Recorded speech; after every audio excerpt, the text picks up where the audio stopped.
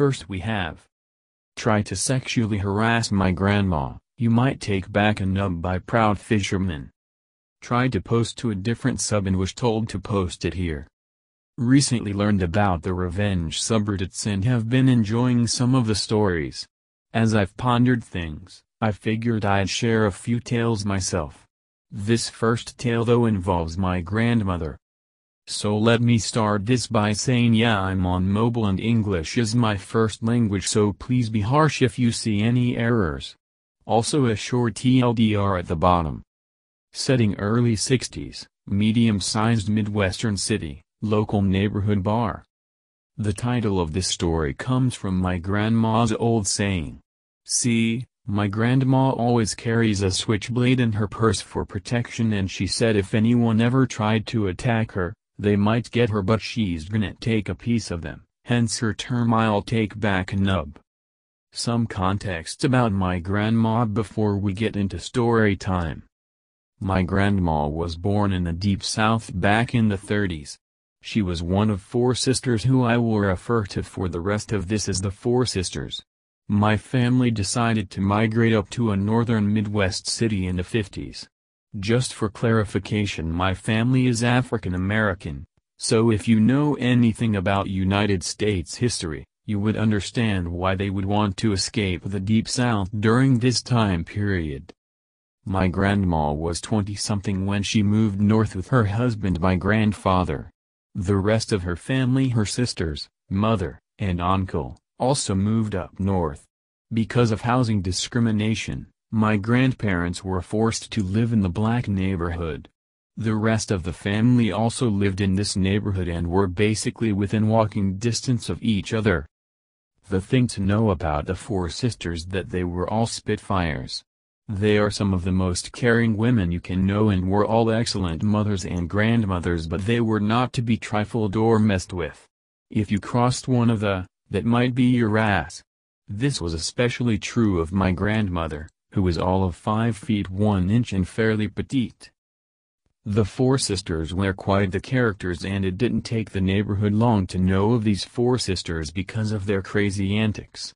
They also loved hanging together on the weekends, either at one of their houses or sometimes at the local watering hole. On this particular night, my grandma wanted to go out for a few hours with her sisters. Only one could go antsy.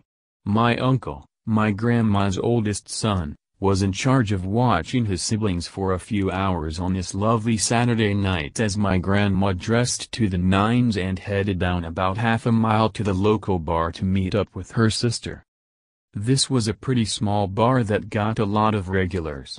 My grandma had been there dozens of times and has plenty of stories to tell about her time there with her sisters and also with my grandfather. My grandma and auntie are lounging in the bar having a couple of drinks and cracking some jokes with some of the regulars when a new character is introduced to the scene. This guy's name is Leroy. He was a regular as well. To picture this guy, I want you to think about a guy as skinny as Jimmy Walker, and about the height of Kevin Hart. Combine this and make him about the age of 40 and you'll have Leroy.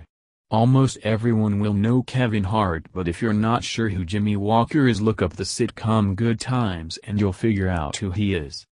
Leroy was a regular at the bar too, but then again, Leroy was a regular at almost every bar in town. You see kids, before the internet, online dating apps and hookup sites, the way most people met was at bars. Our good friend Leroy was notorious for wanting to have one-night rendezvous with the ladies at the bar. Well, everyone knew his game, and after he has had a few one-night stands with some of the ladies in the neighborhood, most now avoided him like the plague. This of course didn't stop him from going to bars on a weekend, trying his best to shoot his shot and hoping a lovely filly might come home with him for the night. Leroy had flirted with my grandma and aunt on previous occasions, and even though he was told that they were both happily married, he kept trying to have conversation with them. As soon as he entered, he once again strolled over there trying to see if he could get some action with either of them. My grandma quickly told him not to waste his breath, but he sat down anyway. What surprised my grandma was that behind Leroy was another dude. He was well over 6 feet tall and handsome. My grandma honestly couldn't recall this guy's name, so we'll call him Jerk. My grandma knew right away that this Billy D. Williams wannabe was gonna try to sweet talk and charm his way into some lady's pants that night.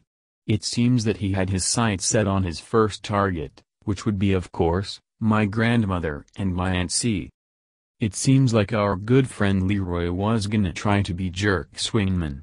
He started off with some small talk to my grandma, couldn't tell her how gorgeous she was and something about getting lost with her eyes and all the other nonsense. My grandma said that he had diarrhea of the mouth, and pretty much let what he said go on one ear and find the nearest exit.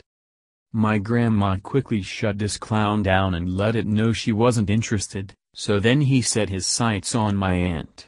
Now my aunt can take care of myself. My grandma was always a little protective of her.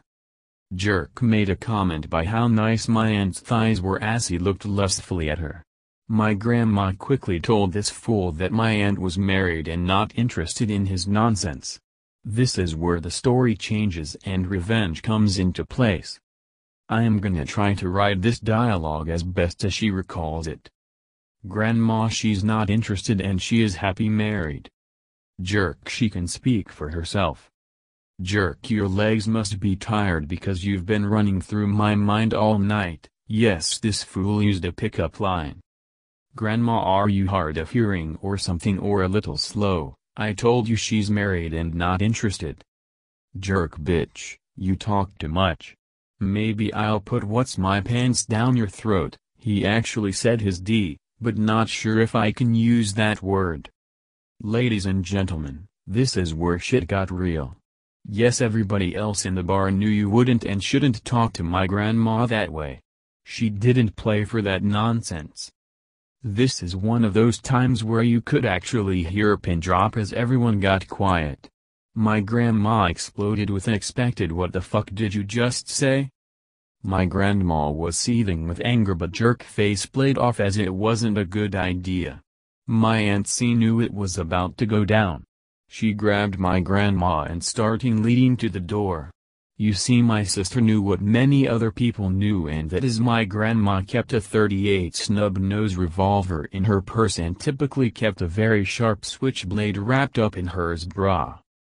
My aunt tried to lead my grandma out of the bar to avoid any more confrontation, but my grandma wasn't having it. As she was being pushed out the door by my aunt and another male customers, my grandma seized a nearby beer glass and flung it towards Jerk. Fortunately, glass didn't hit him and erupted close to his feet, but it certainly got his attention. This well over 200 Lebman jumped out of his chair, storms towards my grandma saying that he will kick her ass. My grandma replies, bringing on, bringing on. She eventually gets fully outside and he decides to come outside. He's a little apprehensive because a couple of the neighborhood bar dudes had gotten up to see this and he's afraid they might get involved, since it's unacceptable for a man to hit a woman and all that jazz. The guys said they're not gonna do anything and just want to watch.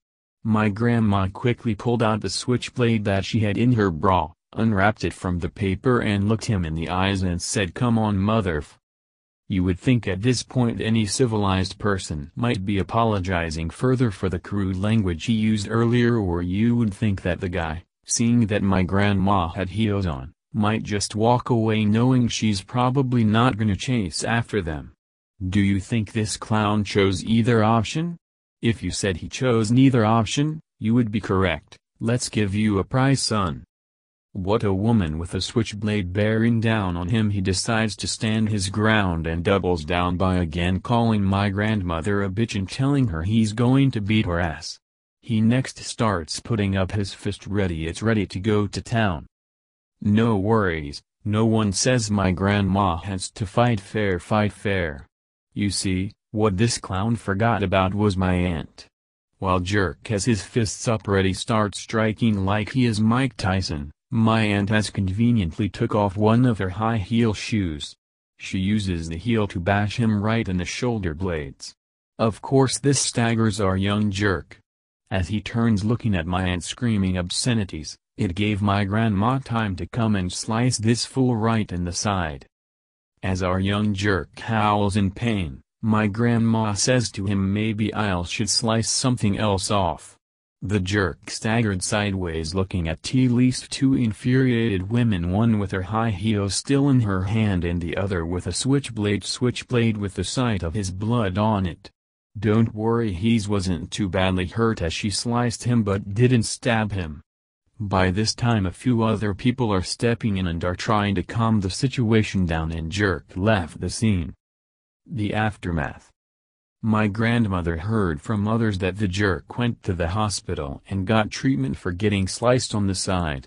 This was the 60s, so no cops were called, and if they had been called, they probably would been really slow getting to the scene.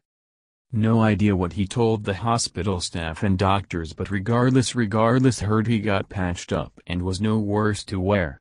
Rumor has it that he ended up moving to Chicago a few months later. He never tried to get revenge on my grandma for this, so there's that. My grandma says she wasn't gonna tell my grandfather about what happened. He was a over-the-road trucker and was out of town when this event happened, but you know how things quickly go through the grapevine. He of course scolded her for this, but she just gave him a wicked smile and said that the asshole deserved it and that he came at her so it was self-defense anyway. Not sure that's exactly entirely true, but that's what she's sticking with. My grandma continued going to that bar every once in a while and was a bit of an legend. Our friend Leroy ended up being the epitome of a deadbeat dad. Rumor has it that he has something like 10 kids with 8 or 9 different women. My grandma still has the switchblade, and yeah, she showed it to me. It's somewhere in her massive collection of items now, otherwise I'd attach a picture of it.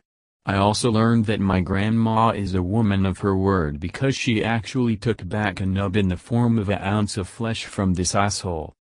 Hopefully you enjoyed this story about my grandma. She has told me the story a few times and was a little fuzzy on couple details, as she's in her 90s now, but I'll do my best to answer any questions. Thank you for listening. If you like it, pleasure subscribe or follow and continue listening to this podcast.